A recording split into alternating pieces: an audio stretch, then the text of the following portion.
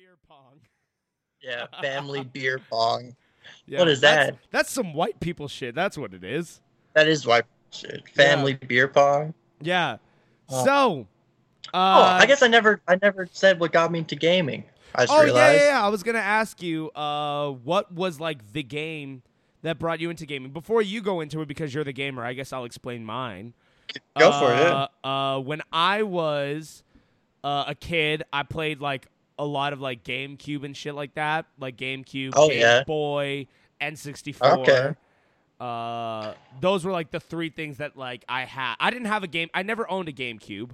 I owned a Game Boy and an N64, so I played those. But there was a GameCube at like a friend's, not a friend's place, but like a family friend's place, whatever. We saw them like once a year, and we got to play on the GameCube, and I thought it was the coolest thing ever. Yeah. And then I got the PS3 for Christmas in 2007, which was dope. Oh, okay. Which I forgot to ask everybody before they left because Dixon's gone now. But I forgot to ask what was everybody's like coolest gift that they ever received for Christmas. But it's fine. Oh God, I don't even know. But I got a PS3. It wasn't for Christmas. I got it like before Christmas because I was going to France. But when I got the PS3, I got like Prince of Persia, which is a great game. I got getting a remake. Yeah, I got that. I got Ghost Recon, I think it was. Okay. I think I got Rainbow Six Vegas. I got a whole bunch of games. Anyways, it was like 15 to like 20 games when I came back from France because my dad stayed here and he got me the day one PS3, by the way. Day one. Wow, day one. Which was like a special edition. My controller had day one like written on it. Oh fuck! And like my PS3 was like glossy, like super glossy, fucking like day one print. I got that for like Christmas, and then I broke both of them at a point. Oh no! Yeah, I broke. Was it playing FIFA? No, I broke the day one PS3 itself because of the yellow line of death. I played GTA 5 all in one day, and it melted my the back of my PS3. I did that with The Last of Us. Yeah, so there was that.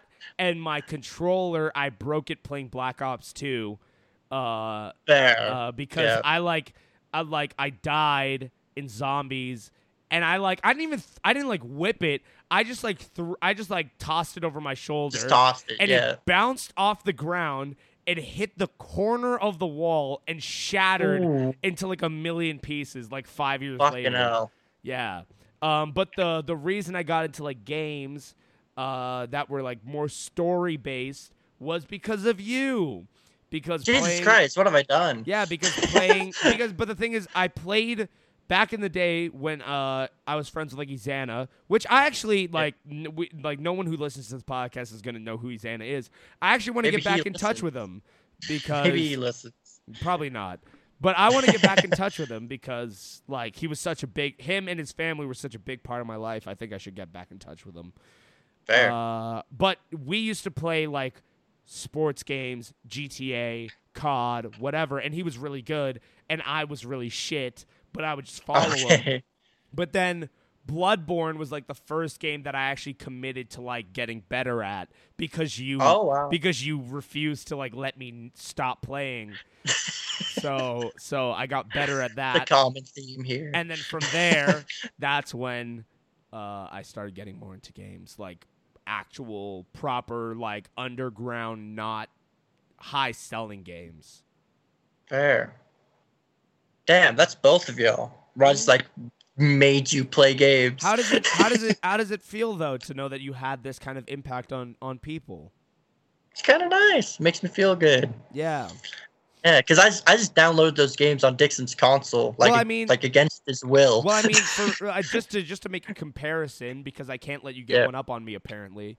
Of course. Yeah. This is the same way that I feel when like you reference To Pimp a Butterfly as your favorite album, or Dropout as your favorite album, or Big Crit's Forever's a Mighty Long Time as your favorite albums, because I'm like, I showed that to him. It's through you, 100%. Yeah, like that's great. Yeah. So, but anyways, how did you get into games? I guess I know how that feels now. I've been trying to think. and I can't because I've been gaming as long as I can remember. So it was through your dad then? It's through my dad, yeah. But I'm trying to think of what a game, and I think I know. But I guess I'll also give some shout outs to other games I played a lot as a kid. God, I know I'm waved, but I fucking love this. This is the most like positive this podcast has ever been in fucking 41 episodes. This is great. This is fucking great, man. Yeah. I'm pretty sure it's World of Warcraft, and it would have been vanilla World of Warcraft because I knew I was playing games already. I remember I see my dad playing. I desperately wanted World of Warcraft when I was like younger. Yeah. I wanted that game so bad. I'd see my dad playing, and because I really want to play with my dad. I really want to play video games with. We used to NHL and shit. And it was some my fondest childhood memories was gaming with my dad. That's and nice. So we made he got me an account, and we played together, and I still have that character and play on that character to this day. That's great. It's just so I think it's World of Warcraft, but I was also playing shit Street Fighter 2 and Mario 64 and Halo. To be fair, I actually really underrate that element of my gaming experience, but I remember at the Calgary Soccer Center, they used to have those arcade games upstairs at the back corner of the Calgary Soccer Center. Do you remember that? And they had I don't think I ever saw them. They had Street Fighter on an arcade game. They had that's sick. They had the I can't remember what the game's called. It's a very famous game. It's the one with the jet, and you can go side to side and shoot upwards at Is it a jet or is it Space Invaders? It might be, but I can't remember. There was that. Okay. There was Pac-Man, and then there was some Dippin' Dots. Right, and there was all these machines next to each other. They took them out eventually, but that was also because when my dad was playing, I'd go and play games, which honestly I regret now. I wish I would have just sat there and watched. Could have seen him play. That's fair. Of course. I don't have those tapes anymore, but I wish I would have sat there and watched. That's fair. Yeah. But if I had to give it to one game, I think I'd have to give it to vanilla World of Warcraft, which is weird because it makes me feel very old. Yeah, but that's fine. That's good. I think vanilla, I think people I feel like people don't embrace age enough. That's fair. And experience enough. I think we should all learn to learn experience how valuable experiences in life and stuff like that, right? I think thinking back, and I'm man, I didn't just listen back to College Dropout. I listened to College Dropout when it came out. That's great for me. Where I'm I look back and I'm that's fucking awesome that I can be I was part of that moment when That's fair. College Dropout and Late Registration Graduation was happening. The Kanye 50 Cent beef. I was there. That's great. That's funny. Because with you, it's music. And with me, it's man, I remember fucking playing Halo 3 custom games. I have video game memories like that, but they're not they're not your game of the year prominent games. ones. No, they're not game of the year games.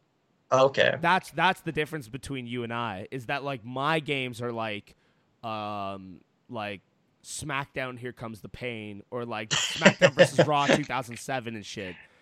Those are the games that I have near and dear to me, where I'm I remember playing those games the year they came out, and they were fucking great. But for you, it's World of Warcraft and Halo and shit like that, where it's those are game of the year games.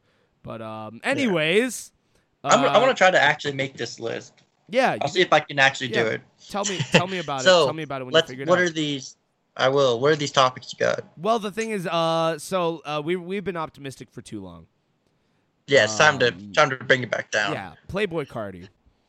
Absolute I want to know garbage. I want to know what you're thinking before I go into what I'm thinking, because you just went on a rant. I might go on a rant here. That's fair. I guess I have or maybe not a rant, but a tangent, a long tangent. Fair. But I want to know what you're saying.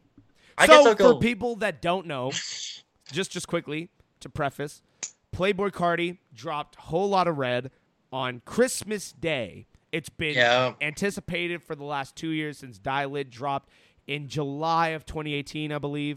Weird, I know the month, but it is what it is. You're a music guy. But in his release, Iggy Azalea, his baby mama, spoke a lot of things about Mr. Slat. So Craig, what are your thoughts on what's been going on? And if you have anything else to add to what I've just said, go ahead. I guess I'll go least severe. His type, the way he types, really annoys me. Like lowercase first letter, uppercase fuck, oh my god, yeah, fucking idiot. I hate him. But Iggy has come out and basically been like he's never around. He like won't spend Christmas with like me and his kid that he wanted. Like he won't fly us out. He won't spend time with us, but he'll spend time with like his side chick, who looks pathetic. But like he's doing like the fucking. He's not even doing the least. He hasn't even signed the kid's fucking birth certificate. That's like bare minimum father thing. That's like the least you can do is sign the birth certificate and like give this kid like a last name. Like it's beyond a deadbeat. He was playing PlayStation while his wife was giving birth in like a different state. It's truly like disgusting behavior. It pisses me off a lot. Fair. Yeah. Fucking disgusting. You got anything else? Because I'm gonna go in a bit. So go off. It disgusts me too much to even talk about. With like what I want out of life to like see like someone who is a father like, yeah. Well, Iggy, if you need a baby daddy, Craig's right here. You got all that ass, and he's got all that hair. So yeah, it works. Yeah, teams up. So, this is my thoughts. Yeah, Miss Iggy, I empathize with you. Stop tweeting. Stop tweeting. I don't care. This is my thing. We need to stop fucking tweeting every single problem that comes your way. I'm sorry, and I might sound like a dick for saying that, but bro, enough. There's things that are our business. This is not one of those things that are our business. It's That's not fair. Our business, your personal affairs, right? You had a kid with this man. He wanted this kid. Fair fucks. That's on him. And the thing is also, I want to say something really quick. Yeah. I don't condone what Playboy Carti has done based on what we know. I do not condone this. I'm not defending Playboy Carti. I'm not trying to have his back here or whatever. I'm not. But I'm tired of celebrities trying to appeal to their audiences to try and turn their fan bases against people with half the information. I'm done. I'm done with this. I'm tired of this. That's fair. There's no one I accept this from, right? There's nobody I accept this from. Not even Kanye. I don't care. When Kanye tweets out shit about shit that we don't need to know about, that's the first thought that pops into my mind. Now, I'm not the person. I don't tweet anything because I don't feel like it's necessary to put negativity out into the world, out into that person's frame of view just for the sake of being an asshole. I don't feel that way. But I do believe that sometimes personal affairs are personal affairs. Iggy Azalea knows what she's doing with the shit stir that she's causing the day of Carti's release. And I know the release was on Christmas, but tell me this. If Whole Lotta Red did not drop Christmas Day, it's Iggy Azalea tweeting. I thought she'd been tweeting about this before. No, I thought she hadn't tweeted been. about it before, like a while ago. No, she had not been.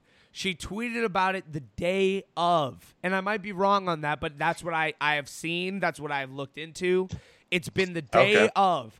I'm like, you know what you're doing. You're drumming up controversy on Christmas Day for how many millions of people?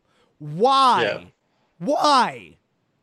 This is y'all's business. Because he Y'all can't have gotta- his victory. Maybe he doesn't. Maybe she feels he doesn't deserve like a victory day. Which is fine. Yeah. But that's between y'all. There's Yeah. ways, and guess what?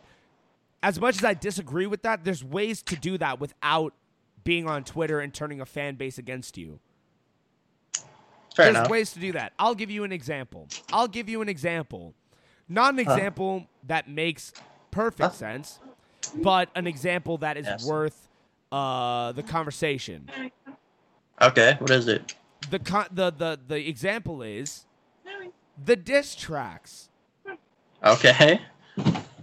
Those diss tracks, it didn't matter how many people said anything about that matter. It didn't matter to me. Okay. Because it took one thing to turn that whole day sour. Yeah. You know what I mean? Yeah. To turn that whole release sour. It didn't need to be a million different things. That's what I mean when I say like it doesn't matter if you turn an entire fan base on somebody or if you voice your direct opinion towards somebody. It's going to take the day in a different direction. That's fair. That's why I'm saying with Iggy, I'm like, yo, I get you're hurt, I get you're whatever. I'm not with this. And it's not just, and by the way, I want to say this is not just an Iggy situation. This is a situation that has gone down through the whole decade. Yeah. It's the new norm. Social media is killing hip hop. That's where I'm at. Hip hop's dying. It's interesting. The core essence. I shouldn't say hip hop because the genre's evolving, but the core It's a big of genre hip-hop, as well. The core of hip hop is dying through social media because social media is turning everybody into bitches. Bitches. Understand? And clout chasers. Yeah. And these real issues, this child is becoming a clout opportunity. That's trash. I'm not with that. That's your child. You deal with it. Yeah. I'm not going to sit here and act like that's okay. The same way that when I was a kid, my parents went through divorce, my parents went through shit. When they started spreading that out into the entire community, I remember how I felt as a kid. I was like, why are you airing out our business to everybody? Enough. Yeah. That's the shit that I'm talking about with this Carti Iggy situation. Now, Carti, now that this has come out, either defend yourself or take care of your kid. But above that, this is y'all's issue, Iggy. Deal with it as y'all's issue, Iggy. I'm not sitting here to listen to you about things because I hate when celebrities start talking about that. You're not just my fans, you're my friends, blah, blah, blah, blah, blah. Really, we're your friends. Take me to fucking dinner then. I'm your friend? Yeah. I'm not your friend. I'm a fan of you. I'm not your friend. There is a disconnect. Stop with that shit. There's a distance there. There is a distance there. Stop with that shit. I'm not with this. These aren't just my fans. These are my friends. This is my family. No! We don't know you! Yeah. I'm sorry, but that's the case. We don't know you. If I ever make it, that's the first thing I will say anywhere I go. I don't know you. I do not know you. Yeah. You're my fan. You can appreciate your fans, but they're not your friends. Stop trying to substitute your fans for your friends. It doesn't exist.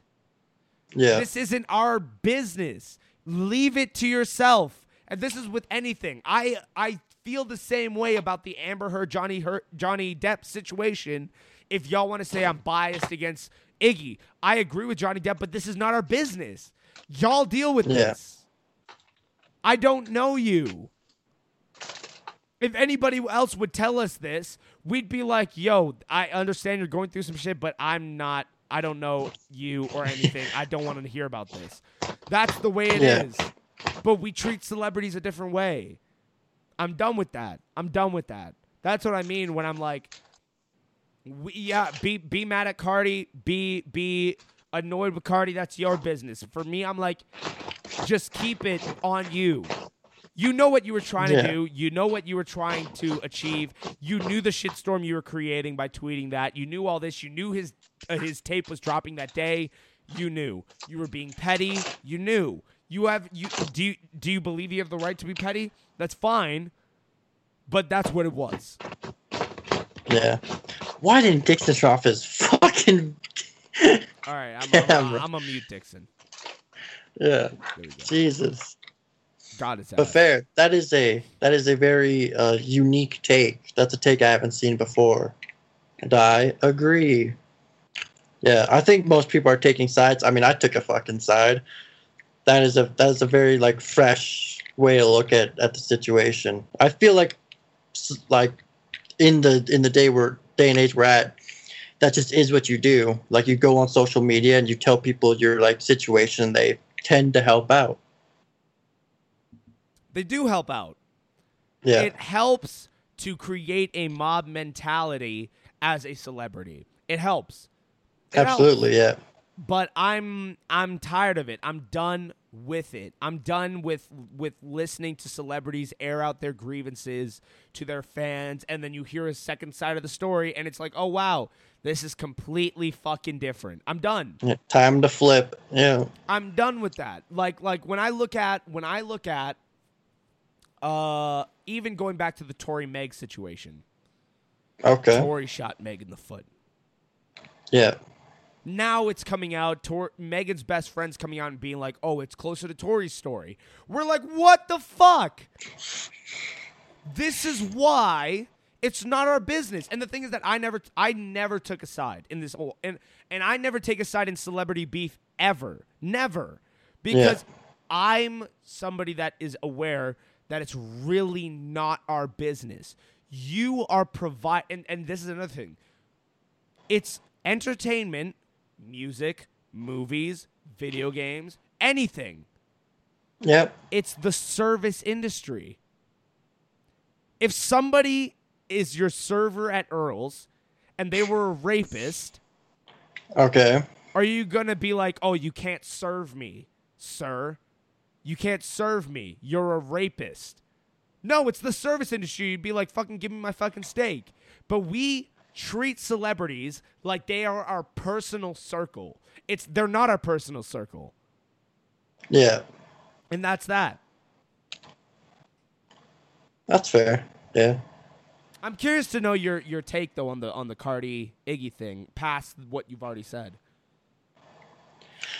Well, like I tend not to get involved with like celebrity beef, but this is obviously like it touches an area that like I'm passionate about. Mm-hmm. I think like you have a kid, regardless of like whether you wanted that kid or not, once that kid is there, it is now your responsibility. You need to be there. You need to be at least a father. I think father and dads are different things. I think fathers provide the essentials. They're providers, right? I think dads is where you get like that like emotional connection. Dads go the extra miles where fathers are just kind of there. You need to at least be a father to any child you make. Like, sign the fucking birth certificate. That's insane. Yeah. But you won't even sign the birth certificate 9 months later? But my point is, we don't know why he's not signing the birth certificate. I get that. But, like, what reason could there possibly be? There's reasons. There's reasons. There's titles. There's property. There's money. There's likeness. There's a whole lot of shit that goes into that we don't know. And I'm not condoning that, but I'm saying that there probably is a reason that he's not signing the contract, not just the fact that he's like, "Oh, I'm going to screw over this lady." There's probably a reason. Well, he needs to come out. But that's He's what got I'm a saying. lot of heat on him I'm right like, now. either defend. That's why I said either defend yourself or take care of that child because that's you. But the reason you shouldn't have to take care of yourself in the public eye because this isn't a public issue. That's not our child. That's your child. Yeah. It's not our business. I want to see celebrities stop with this whole fucking, charade of like trying to, convince the world that like as if we're part of their family. Like we're not. Yeah. We're not. I know the imaging game that they're playing, but we're not. Yeah, absolutely. Oh shit! What happened here? Okay, there we go. Yeah. Do you have anything else to speak on this? I'm hoping Carti defends himself, or like you say, like defend yourself, or like get to like raising this kid. But I don't think situations like this are ever gonna stop. I only think it'll like get worse. In what way? I think celebrities like the line between like celebrity and like us is going to seemingly close without like ever really closing, but they're gonna like just continually open up about like shit we don't need to know. I think it's only gonna get like more intimate as time goes on. That's fair. I think so too. I think the more that celebrity status becomes appealing to the public eye, I think every situation is going to be taken to the public. Every situation is going to be taken to the public, no matter what it is. Everyone's going to turn into like how what's her name? That fucking what's her name? Trisha Paytas. Everyone's going to become Trisha one day. Did you hear that they're apparently abandoning sex workers off of Instagram? Oh, well, I know that's been the case for a long time. Yeah. And they recently got Trisha Paytas. I've followed and have been friends with many sex workers in my time, and I know how their experience is in social media and just in life. They're very misunderstood, and you know what? Before we get into the final segment, what's your perspective on sex work? My perspective on sex work. Dixon would have been someone good to have for this conversation, but it's too late. Yeah, it's unfortunate. He had to go play fucking beer pong with his family. Whatever that means. Yeah. It's weirdly demonized, sex work. I don't quite understand. That everyone does. Yeah, that it is a service that only exists because there is a client base. If no one wanted it, it wouldn't be there. Yeah. It's weirdly demonized. Not all these sex workers are like sluts and whores, and and it's a lot of and some of them are, and some of them are fine. And that's fine. That's fine to want sex. Women can be horny. Women can be sexual. I want to say something right now. Do you think the word slut is stigmatized? Because I don't think it is. Well, how so? Like, I don't think the term slut is a negative word. I think in society it is. I think it is a stigmatized word. Why? I call you a slut, you're insulted. But do you think that's because of the connotation of, like, you want a lot of sex, or because of the way that it's been treated? I think when you call someone a slut, you're saying they're, like, dirty and they're, like, promiscuous. But they sleep around, they don't take care of themselves. But I'm saying, what's wrong with that?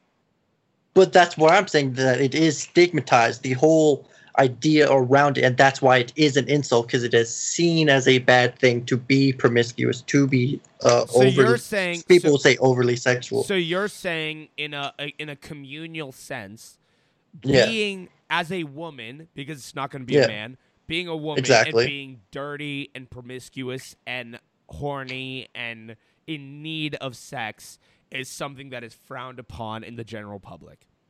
Absolutely. Look at the reaction to WAP. I agree with you. Look how people freaked out about WAP. They're like, look at these fucking whores. I agree with you, and that wasn't really the point I was bringing up. Okay. But I do agree with what you're saying, that the idea behind being a slut, being somebody that is sexually incessant, we'll call it, as a woman, is something that, as the public population moves, they start to like lessen the value of that human being because they want sex. My point, my question was, do you think that a woman that is maybe reliant on sex or incessant on sex, or somebody that is just wanting sex on a regular basis is something that is a negative thing? No. Yeah, I agree with you. Because I'm like that. That's what I'm saying. I mean, I was a camo for fucking years. But you don't sleep with nobody unless you're in a relationship. Why? Sex with me is very emotional thing. But then how could you say that you and some of these women are the same if not all of it is an emotional thing? I'm not saying we're exactly the same, but I'm saying I've been in that area, and I've been in that kind of around that area of sex. I wouldn't classify myself as a sex worker. Do you think you have an addiction? No. Do you think you don't think you rely on that thrill? No, definitely not. That's fair. Camming for me was always about gaining a sense of confidence and having a place of positivity, but in my world, a space that was my own. But you don't define that as an addiction. No, because I've been able to go away from camming. I've been able to not have sex for extended periods of time. I don't like itch and fucking scratch for sex. Fair. I feel like I have an addiction. That's fair. In terms of, and maybe not as severe addiction. And maybe addiction is even the wrong term, because I don't withdraw from sexual activity. But sex is something that I do rely on doing in a certain sense. That's fair. I don't, nothing wrong with that. I don't watch porn. Okay. I don't jerk off. I've never, not never. Sorry, I should rephrase that. I haven't done that in probably 3 years. Oh shit. 2.5, 3 years. I haven't done that. I've just had sex. But the thing is that whenever I gain the need, I'd always have somebody to call, somebody to message, a couple people to call, a bunch of people to be just throw messages out there, have 5 different people be yeah, I'm down, and then I choose one. That's the way that I've moved. And I know that sounds super scummy, I'm sorry, but that's the way it is. And I'm sorry for any of you ladies that hear this and that were part of that. I'm sorry. But that's the truth. So that's where I'm I find that it could be something that I'm relying on, but at this point in time, I guess we'll find out soon, because this lockdown is not great. Extending. So maybe it'll become apparent, and maybe I'll update on everybody on whether it's an addiction or not one day. There you go. Yeah. That's interesting. Where did we start? Complete opposites. We're talking about sex workers. Wait, what do you mean complete opposites? Well, it seems like you just fuck to fuck, and that's how you release any temptation or whatever, right? You just fuck to fuck. Where I only fuck in relationship, not because I think it's superior not to or better. I wouldn't say to release temptation, but because I like fucking.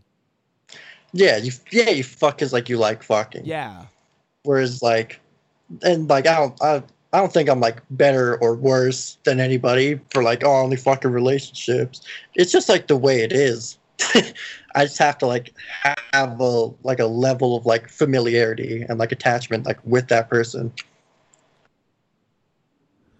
I think we're good to go on the end of this. I think we're good to wrap it up. I think we've touched on everything.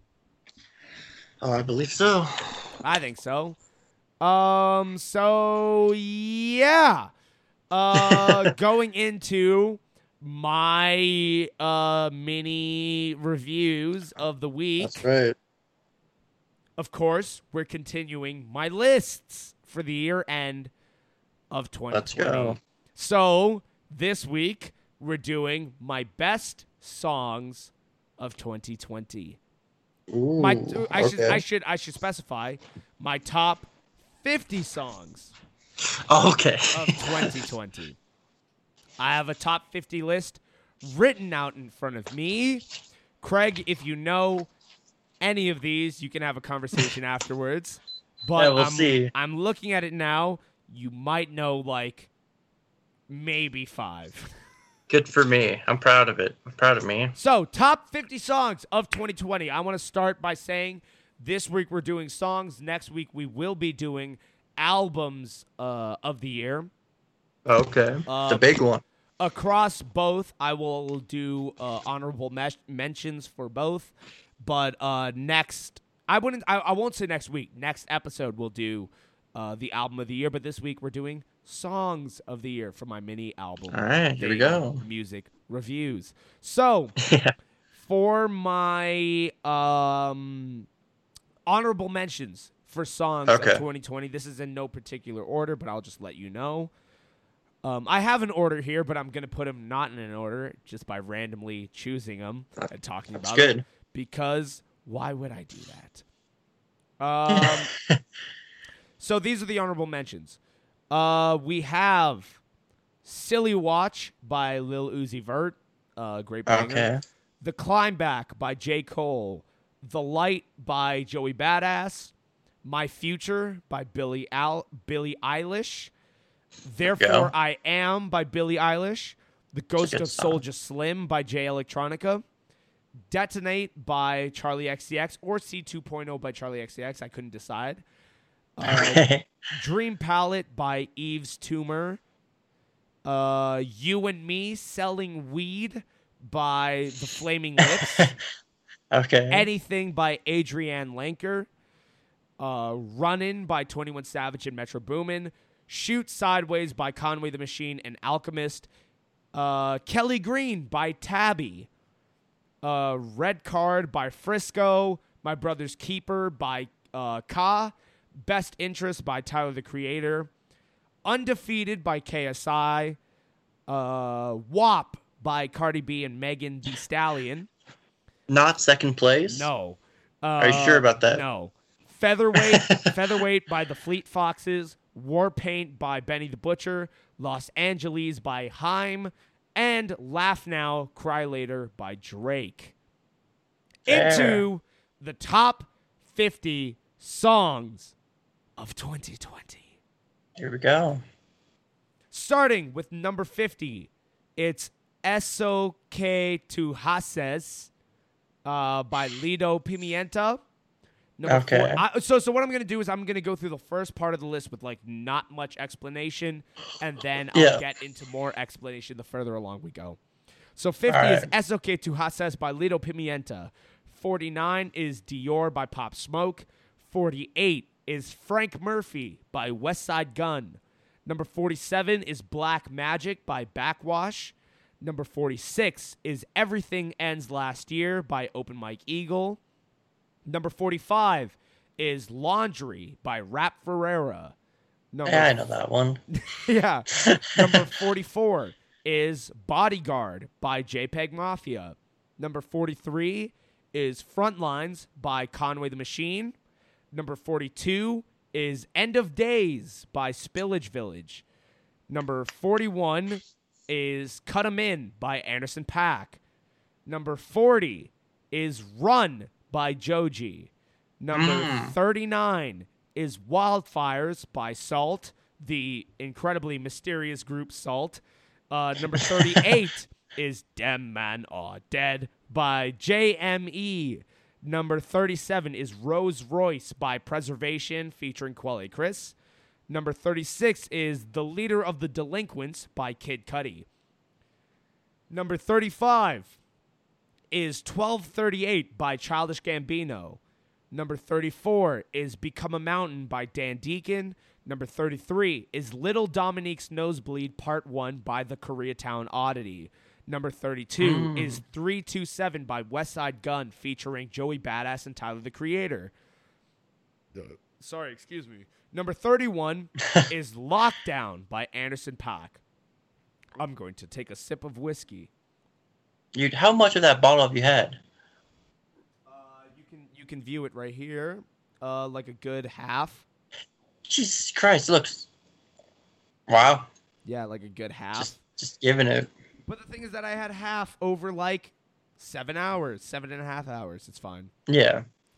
That was number 31, was Lockdown by Anderson .Paak. Number 30, into the top 30.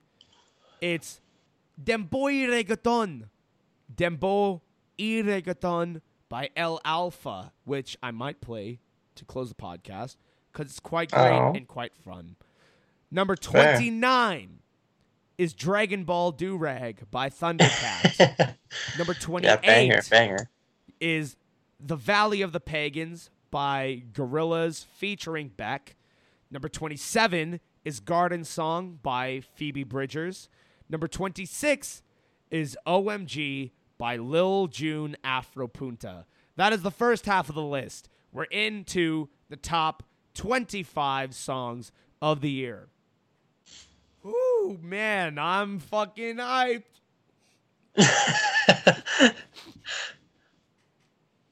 So, into the top 25. Number 25 is Good Morning by Black Thought featuring Pusha T and Killer Mike.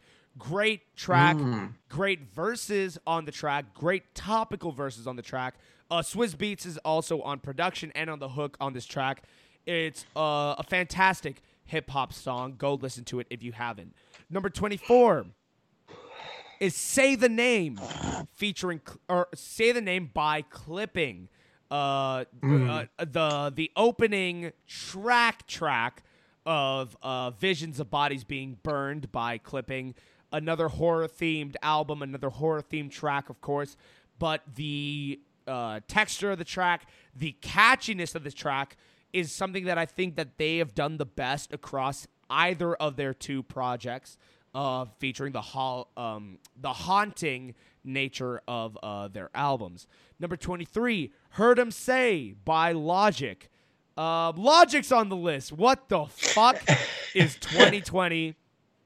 Heard 'Em Say is an excellent track. One of the best beats of the entire year is on this track. I've listened to Logic talk about the track. He said basically he just stole the drums off of Good Morning by Kanye and was like, I want to do something over this. And it turned into one of the best produced songs of the entire year. And I love it. And I have not been a fan of Logic preview, but this was great. It was great. Number 23. Number 22, Please Don't Make Me Cry by Lian Lahavas. Oh. What a fantastic, groovy, soulful, beautiful track that this album puts in. Like, that this song puts in. This emotional performance. So much levity, especially in the latter half of the album itself. There's not enough good that I can say about this. By the way, forgot to say this. An honorable mention for the year, because it wasn't in my list, but I want to talk about it just briefly. It was the new SZA track, Good Days. I forgot to mention it, but it is an honorable mention. It would probably fall somewhere in my top 50, but it's too new. I can't do that. That's fair. And I forgot to go on my rant about Playboy Carti's album, but it's fine. We'll do it in the next episode. Number 21. So that was 22 was Please Don't Make Me Cry, Lian Lahavas. Number 21 is Black Twitter by Quelle Chris and Chris Keys. Very great song, very topical song off of Innocent Country 2. Go listen to it. That's all I'm going to say about it. Just go listen to it if you do not understand why this is great. Number 20. Jesus Christ. I'm losing breath. I need to breathe. Yeah. You got this. Give me a fun fact that isn't your fun fact for the episode while I drink. A fun fact that isn't my fun fact for the episode. Anything. It doesn't have to be history. It could be a video game fun fact. It could be a movie fun fact, a music fun fact. It could be anything. I'm trying to think. Fun fact, I got a new record holder for Christmas, and I had to put it together myself. Yeah, it's a Crossley record holder. Bring me over to it. I want to see it. Did you bring it out of the box? Sorry, I'm making you move like everything to do this. Yeah, it's all put together. My album's in it. Oh, that was the box that you sent us. Oh, that's fucking awesome, man. Yeah, I like it. That's great. I had a pretty good Christmas. Yeah, that's awesome. Yeah, I quite like it. So, I've had my drink. We're in the top 20. Number 20. Something to Rap About by Freddie Gibbs and The Alchemist featuring Tyler, the Creator.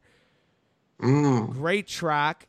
I know a lot of people, because I should have prefaced something with the best songs of 2020 list. I'm only choosing one song per album or singles. I'm not going to do interesting. I'm not doing multiple songs per album. I'm not doing that. Oh, that's interesting. I know a lot of people would have chosen Scotty Beam to be the song for Alfredo. I get that. Yeah. I think the glossy, glamorous production, as well as the rhyme schemes, the raps on Something to Rap About with Freddie Gibbs and Tyler, the Creator and The Alchemist is better than that. I think that Tyler's verse is one of the best verses of the entire year. I think Freddie Gibbs rides the track brilliantly. I think The Alchemist, the production behind is very stripped back, bareback, basic, but still luxurious, poignant. I think it's fucking excellent. I think that they combine to make something of magic on this track. Damn, I love okay. it. Number 19. It's Si Veo a Tu Mama by Bad Bunny. Love this song. It's the intro to one of the most important reggaeton albums of all time. I don't care what anybody says. This Bad Bunny album, Yo Hago Lo Que Me De La Gana, is fucking excellent. Si Veo a Tu Mama is one of these songs that I think is just, it sets the tone brilliantly, but on top of that, above all of that, it's fucking excellent tonality-wise, the pacing of the track, the hype of the track. I know Safayera would be a lot of people's choices. Yo Perreo Sola would be a lot of people's choices. I don't give a shit about your opinion. Si Veo a Tu Mama is the best song on the album. Just laying it out there. And honestly, don't listen to the song. Listen to the album. Oh, It is the best, most important album in reggaeton's history. I promise you. Go listen to it. Jesus. It'll be an album that defines the entire 2020s for reggaeton. I promise. I guess we'll see it on the next list. True. Number 18 is Shook by TK Maidza. Love this song. Super fun EP. Go listen to the EP, but I love this song in particular. Very fun. It's a very fun track. And there's not much to it in terms of lyricism and all this kind of stuff. Not that it isn't lyrical, but it's just not much in the way of like why this song is great. The reason the song is great is just because it sounds fucking good and it's so fun. It's so fun, and it makes me enjoy that EP even more. And I'm putting it at number 18. Number 17. I know, guys. I know. This song probably shouldn't be this high, but I listened to it an unhealthy amount. Oh, God. And I'm putting it at number 17. It's Summer House by Coda the Friend. Hey, nice. I listened to this song and this project an unhealthy amount. It's so optimistic. In a year that has been so tragic, and I think you will see that the further up the list we go, this song is so optimistic for a year that is so shit. The intro song to oh my god, what's the album called? What's the album called? Everything. Everything. What the fuck was it called? It's Everything, yeah. Okay. It's so beautiful.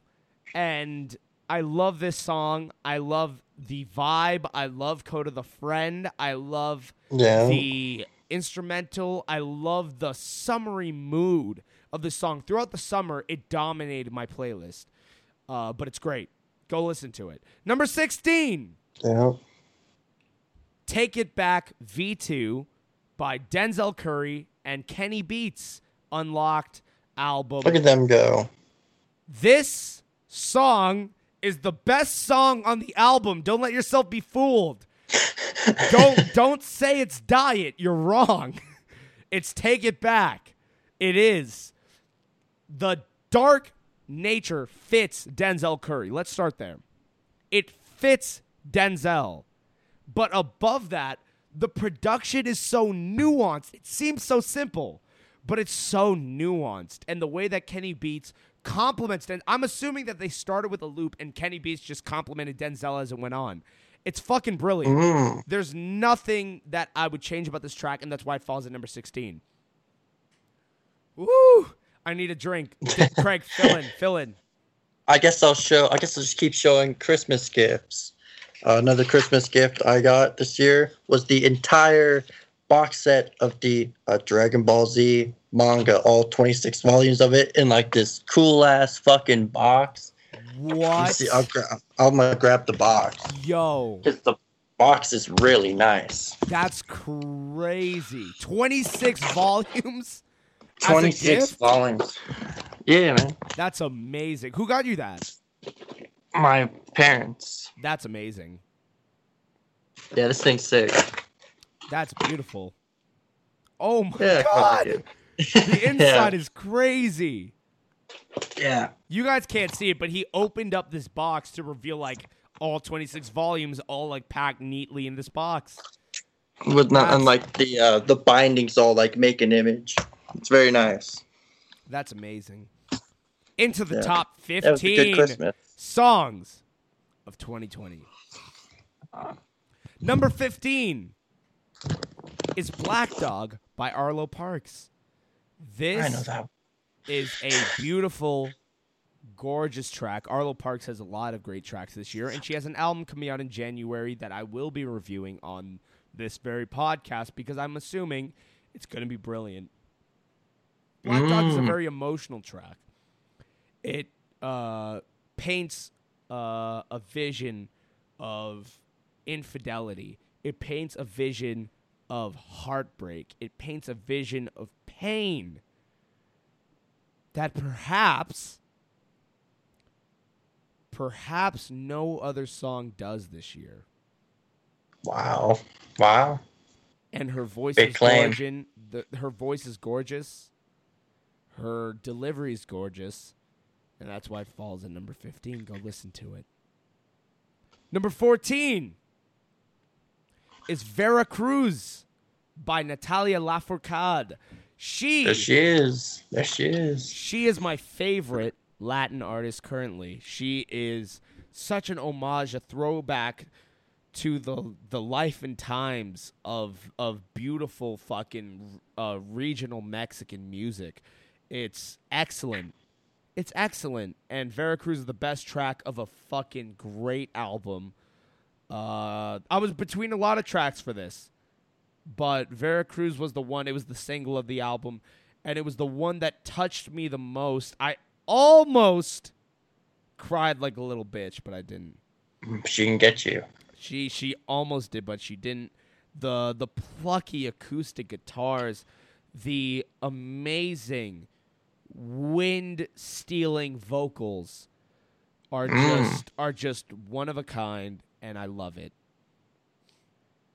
Number 13 is the single After Hours from The Weeknd.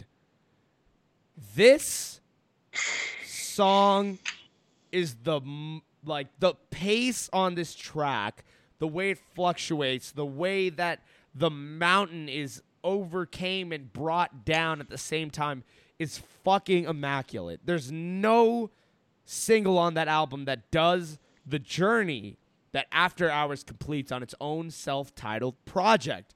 It is something that The Weeknd should be extremely proud of. It's a song that I cannot wait to see live. Eventually, we'll go crazy. One day.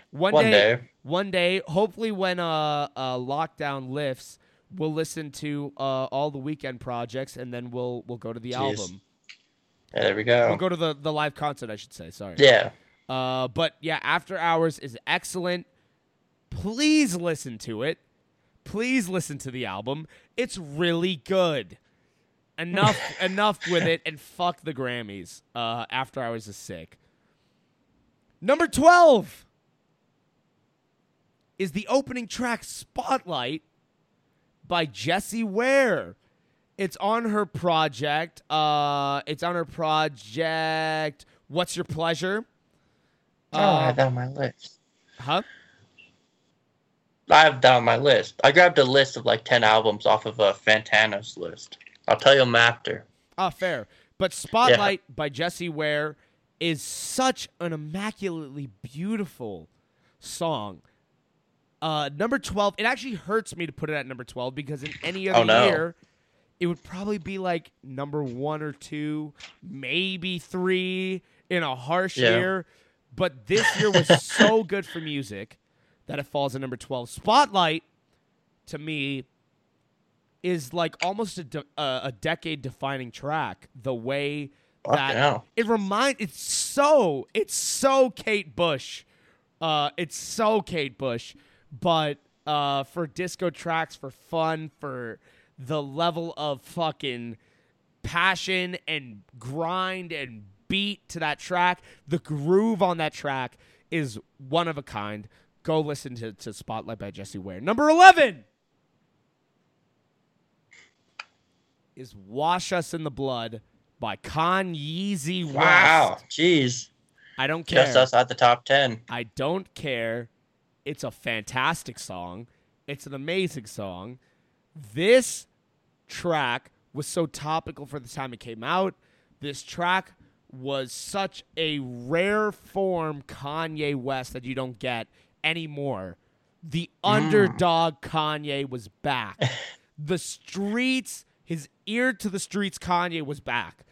Wash Us in the Blood mixed with that fucking unbelievable tribal beat, narrating on the modern aesthetic of Black Lives Matter and the world at large in 2020. It conveyed the situation in a way that was so amazing, and people can look at it as basic, and maybe I'm one of these Kanye stans that is like, you're not looking deep enough into it. You're not looking deep enough into it, buddy. Listen to it, re-listen to it, and re-listen to it. It's fantastic.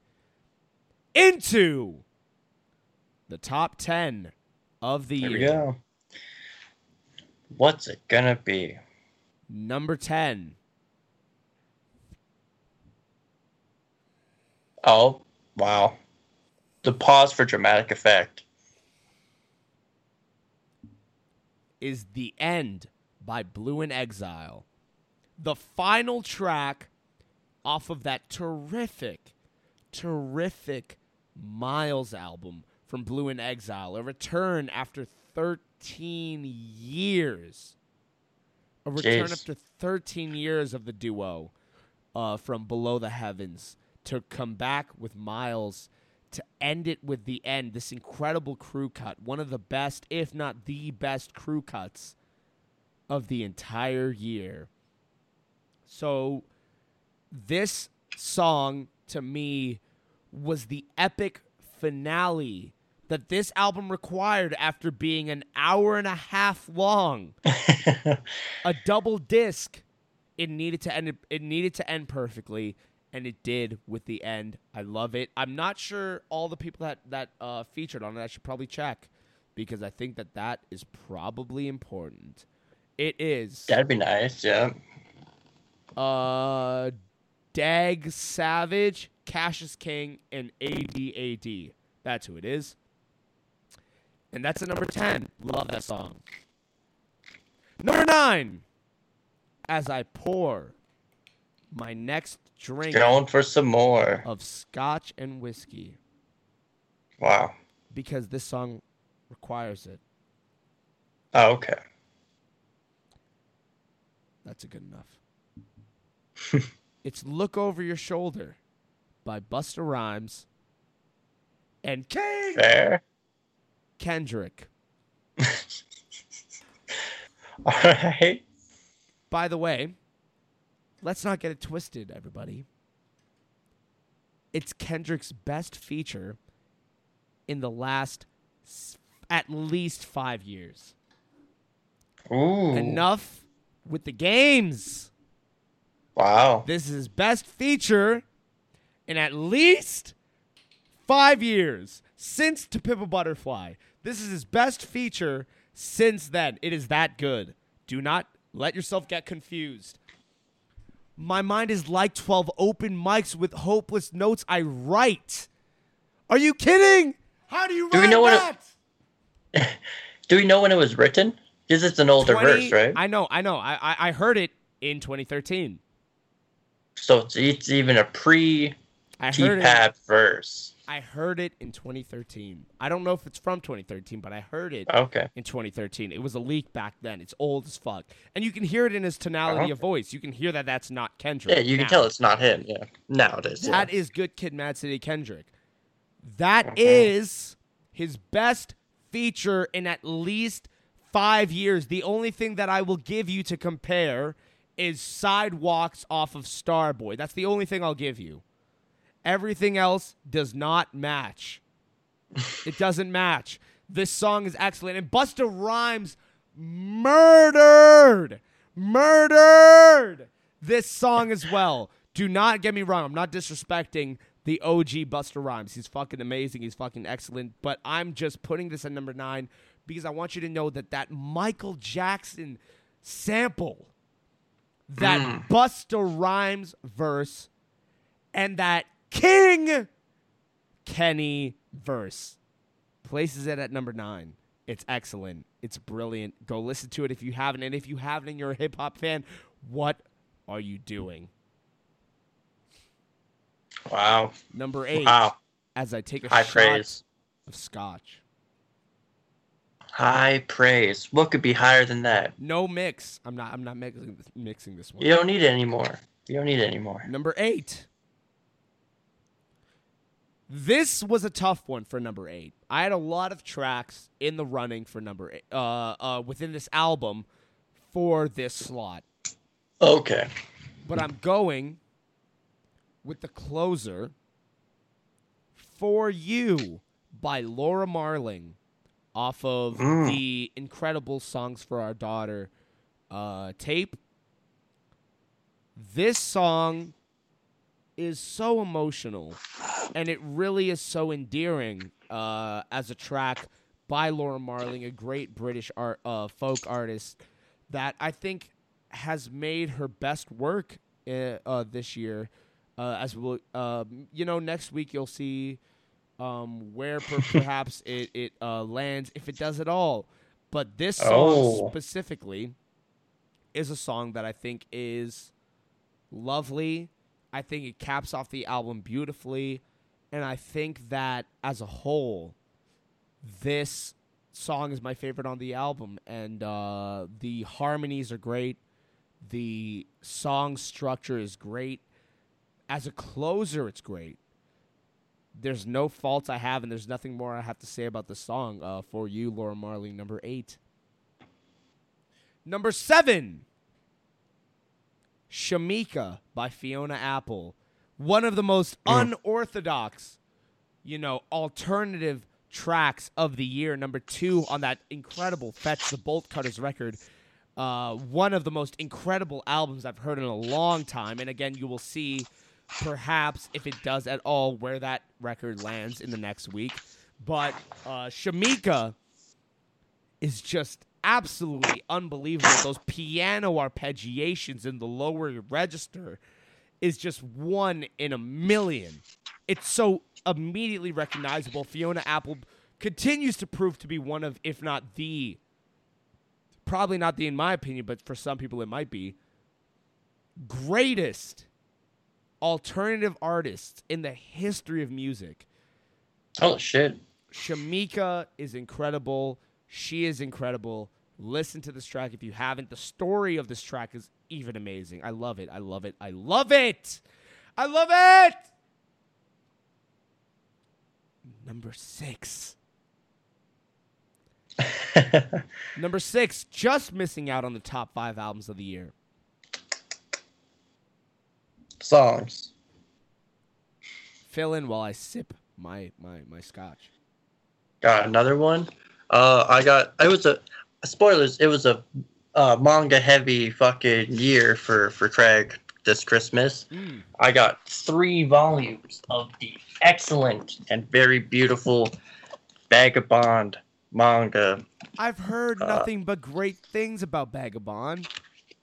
Yeah, it is beautiful. And it's a great story as well. Page? Yeah, I'm trying to find a good page with not too much on it. Oh my goodness, that is brilliant. Yeah, it's wow. You guys can't see it, but that is beautiful. It's all done by one man. That's the cover. He draws and illustrates this. Takahiko Inoue. Wow. Or Inoue. He's brilliant. And he's put this book on hiatus for 5 years now. Is there a reason? His health. Oh. His health deteriorated. That's a good reason. Yeah. Yeah. So, my number 6 song before we head into the top 5, it is Pig Feet by Terrace Martin, Denzel Curry, Kamasi Washington, G. Perico, and Daylight. It's quite the crew. It is an amazing song detailing the struggle within the Black Lives Matter movement this year that was absolutely expertly applied early in the year. It was my number 2 pick. But there were 4 songs that ended up topping it for me. But these 4 songs will eventually come. But in the meantime, I want to give the credit to Pig Feet. Denzel Curry gives an amazing verse. Daylight gives his best verse of his entire career on this song. The production is excellent, jazzy, fucking hard-hitting, fucking intriguing. It comes with a purpose. It comes with a marching order. The song moves. The saxophones peeling through from Kamasi Washington presents an urgency unlike any song this year. It is excellent. It is one of a kind. Please go listen to it. Please go listen to it. And please give it your honest ears. Listen to the lyrics. Listen to the poignant lyricism that these two put down on the song. It's great. It is time.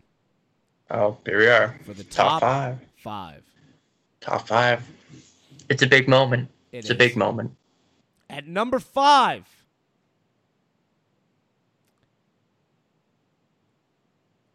It is Just Money by Run the Jewels off of RTJ4. Ooh, yeah. Interesting pick. Featuring Interesting Pharrell pick. Williams and oh my God, what's his name? Why am I blanking? Rage Against the Machine. I'm drunk. I can't remember his name. Come on, Zach De La Rocha. I didn't even need to see it. Zach De La Rocha. This song is maybe the smoothest track Run the Jewels has ever made in their entire career. It's so good. I was originally, at number 5, going to put a few words for the Firing Squad, but I chose Just Money because I think that the song, the production, the lovely choir, I don't know if the choir or vocal sample spliced in. Things are fucking excellent. Love it, love it, love it. I love it so much. Those 808s are fucking hypnotizing.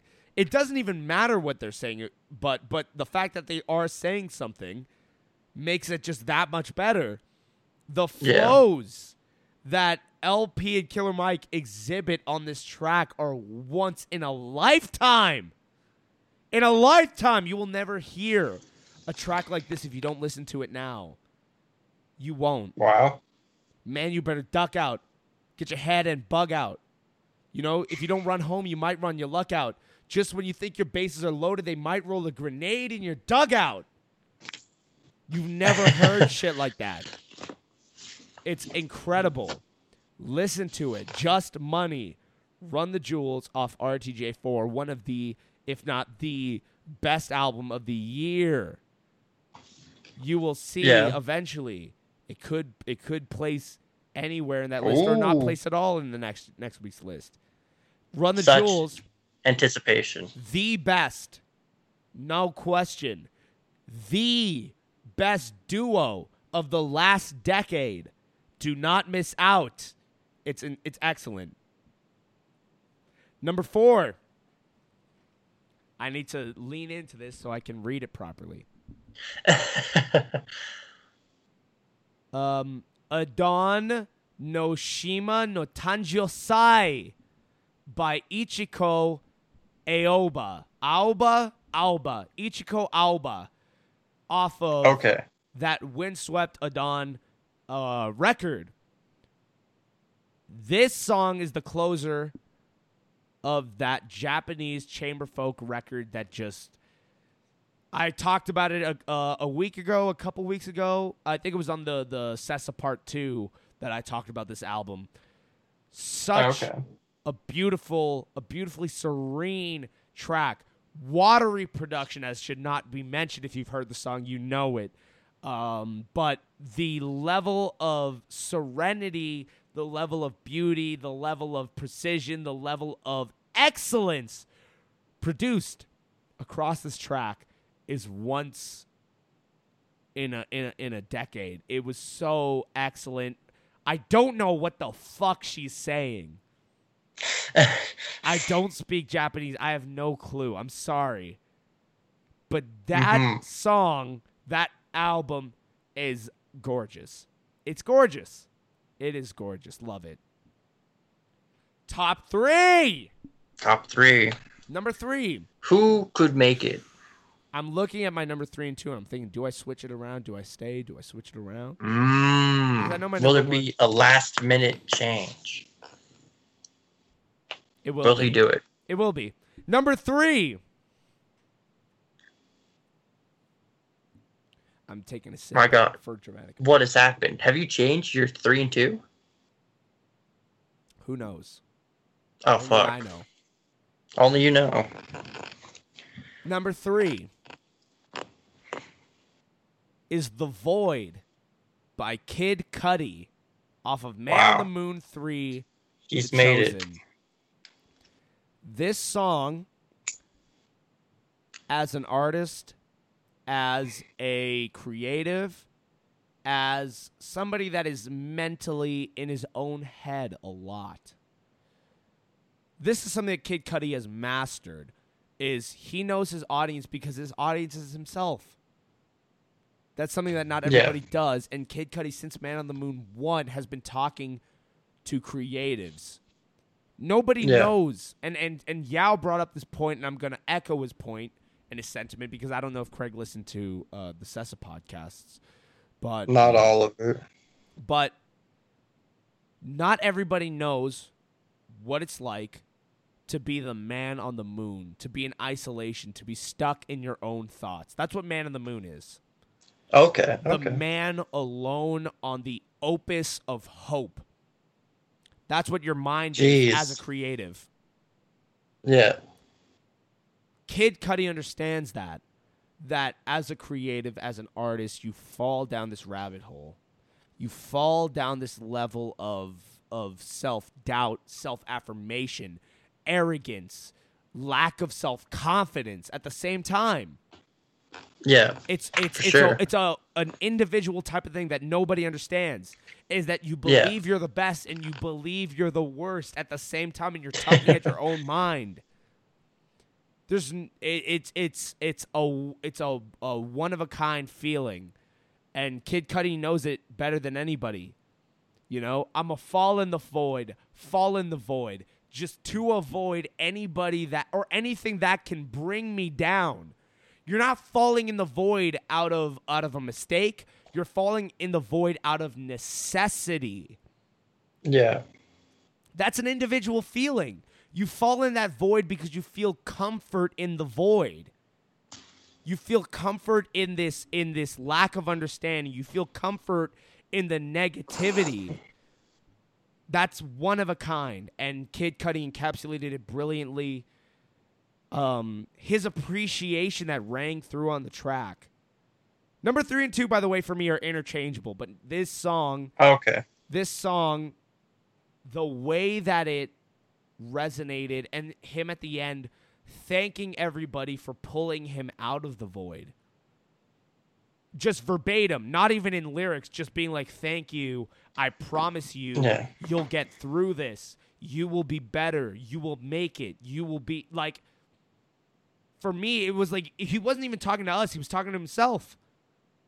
Just it definitely sounds like it. Reassuring himself. It was beautiful. And it lands at number 3 on my list. Fair. Wow. So this top 2 must be like fucking otherworldly. They are indeed the cat's pajamas. I can't say it. Why can't I say it? It's bad when anyone says it. But like, it's really bad when you say it. Whatever. Because when a white person says it, it's like expected. It's like, yeah, you said it because like you're corny. But like, come on, man. You're better than that. You're right. You're better. Right. You're better than the cat's pajamas. All right. This second track and the first track are the bee's knees. Number 2 is XS by Rina Sawayama. The one of, if not the best pop tracks of the entire year. Luxurious, glamorous. The instrumental is so unique. Rina Sawayama continues to prove herself as a commodity in the pop field of the world. Such an excellent album. For this to be on her debut project, the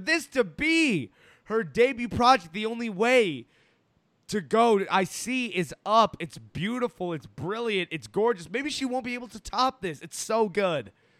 It's so amazing. I love it. I love it. I love it. Speaking on the excesses of Western worlds, Western media, Western anything, entertainment industries, the music industry, movie industry, Hollywood, England, like the UK, the way that she conveys this idea of excess. XS, of course, it's XS, but it's excess. It is the excess of the rich, of the 1%, of the upper class, and her explaining this in the most incredibly poignant manner that I may have ever heard, including the instrumental, including the lyrics, including the performance. It sounds like just another pop song on first listen, but it is something special, and that's why it lands at number 2. And number 1, it should be easy to guess. Craig, can you guess what my number 1 is? This should be easy to guess. I think so. I haven't listened to much music this year.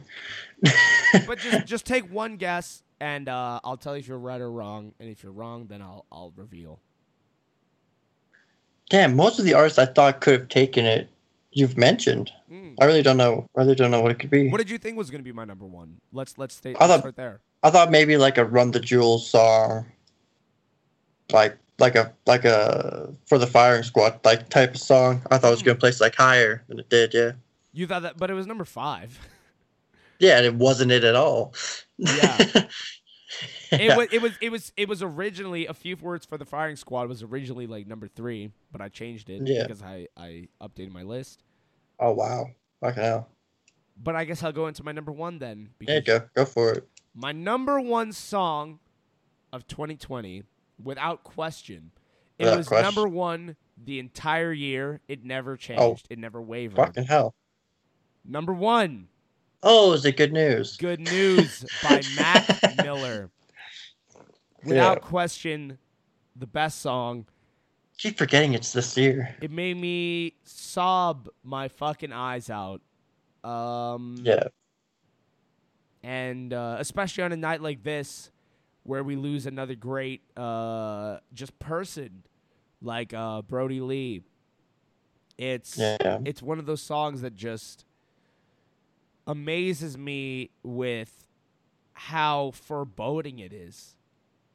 It's a song that was made when he was alive, and it sounds like he's just speaking to me from the afterlife. John Breon did an amazing job with it, if that wasn't what it sounded like when you finished it with Mac around. Because the way it turned out is just amazing. It's awe-inspiring. It's once in a lifetime, honestly. Mac, I wasn't even and I guess I get to speak on Mac now for the first time, which I never got the chance to do while he was alive, because if I'm being honest, I liked Mac's music. I enjoyed his albums. I wasn't like a die-hard Mac Miller fan. Yeah. I had never been a die-hard Mac Miller fan. I will never pretend to be one of these guys. I listened to all his albums. I liked them. I was cool with some of them. Really liked some of them. But Good News, it brought me to my knees, and especially talking with Yao. I'm getting emotional now talking about it. Talking with Yao about it, I was like, I remember when he passed. I was sad, but I wasn't devastated. Yeah. In the way that, like, it wasn't somebody that I had idolized or something like that. It was just somebody that I knew, and I was like, man, that's really sad because he's only 27. He's a brilliant young man and whatever. And since then, usually you would hear, like, you would go on social media and you'd see, like, a bunch of his music or a bunch of whatever. I didn't see that. Yeah. I saw him. Yeah. I just saw clips of him loving life and enjoying his friends and enjoying his moments and everybody enjoying him. There's never been a bad word about Mac. I've never heard I've never heard a negative thing. I've never heard a negative thing about him. And when this song dropped, it was almost like he died then and there. That was the way it hit me, where I cried for like hours. It wasn't, and the thing is that I didn't have to listen to it multiple times to be like, oh my God, this is sad. It was like the first time everything just faded away and I just heard him and I saw him. Like, that's something that I can't say I've ever done for any track ever. I literally saw him in front of me in my sight. It's evocative, the plucky, beautiful. I think it's harp that is plucking away in the background of the track, the guitar, the fucking synths, the beautiful Beatles-like drums. There's not enough good I can say about Good News by Mac Miller. There's not enough good I can say about Circles by Mac Miller. And Good News is the best song of 2020 by a country mile. It's not close. Wow, it's a big mile. It's not close. Nothing like number 2, XS, Rina Sawayama, wasn't even close to Good News. And that's not a knock. That's not a knock on Rina. That's just a testament to what Mac did. And I celebrate Mac in his final hours, in his final public envisionment, embodiment within this song. Yeah. And with that being said, those are my top 50 songs of 2020.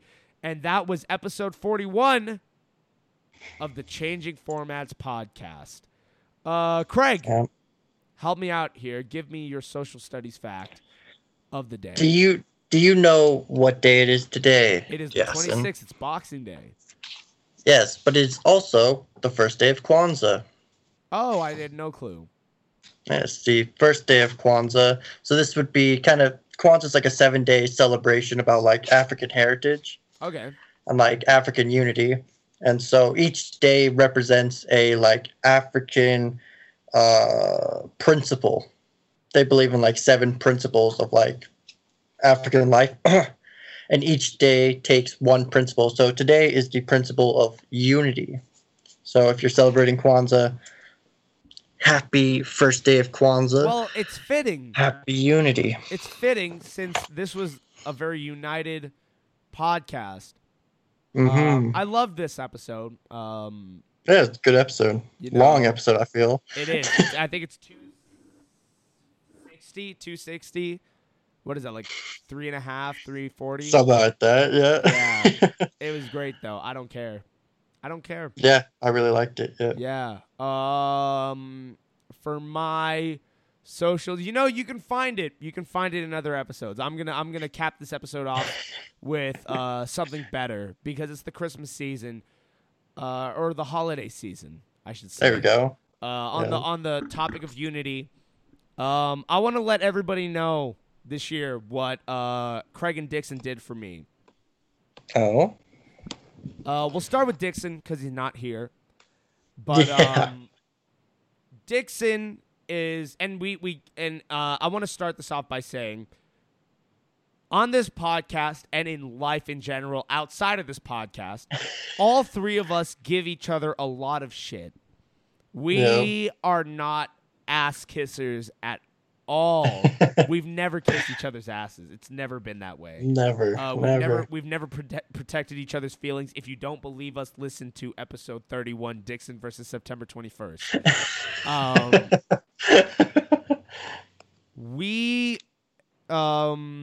One thing I can say for us 3 that I think is a very underrated quality of us 3 is that while, yes, we're dicks, while we, go at each other and whatever, we have each other's backs a lot.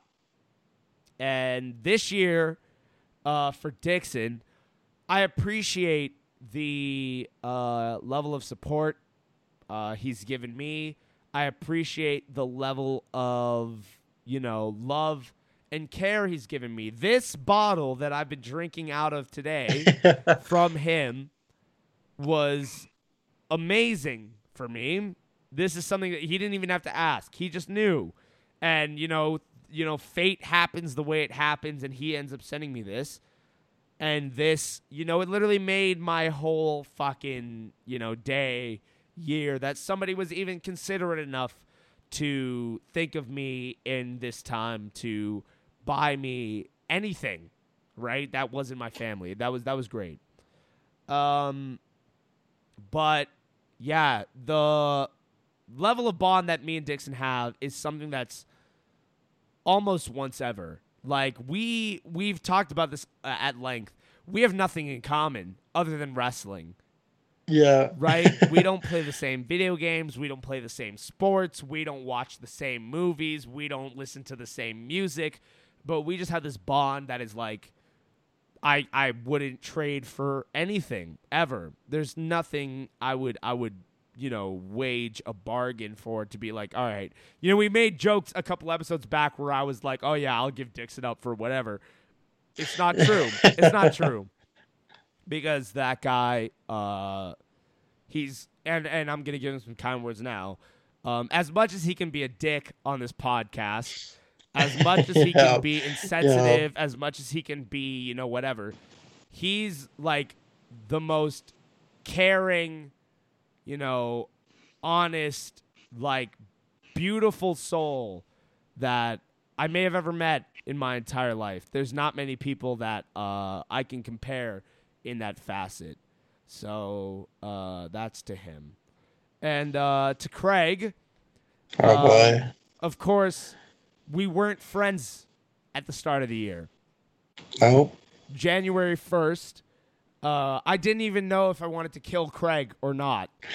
You know what I mean? We've talked about on this pod at length that I was not in the best place or position early, in this divide between the two of us. But, we made it. We made it through it, which is crazy to think. A year ago, I wouldn't have predicted this ever. There's no way. Oh, yeah, no way. There's no way I would have predicted that this would have happened. But I think the fact that, just getting back together in each other's, sight, line of sight, was all it took. It's all it took.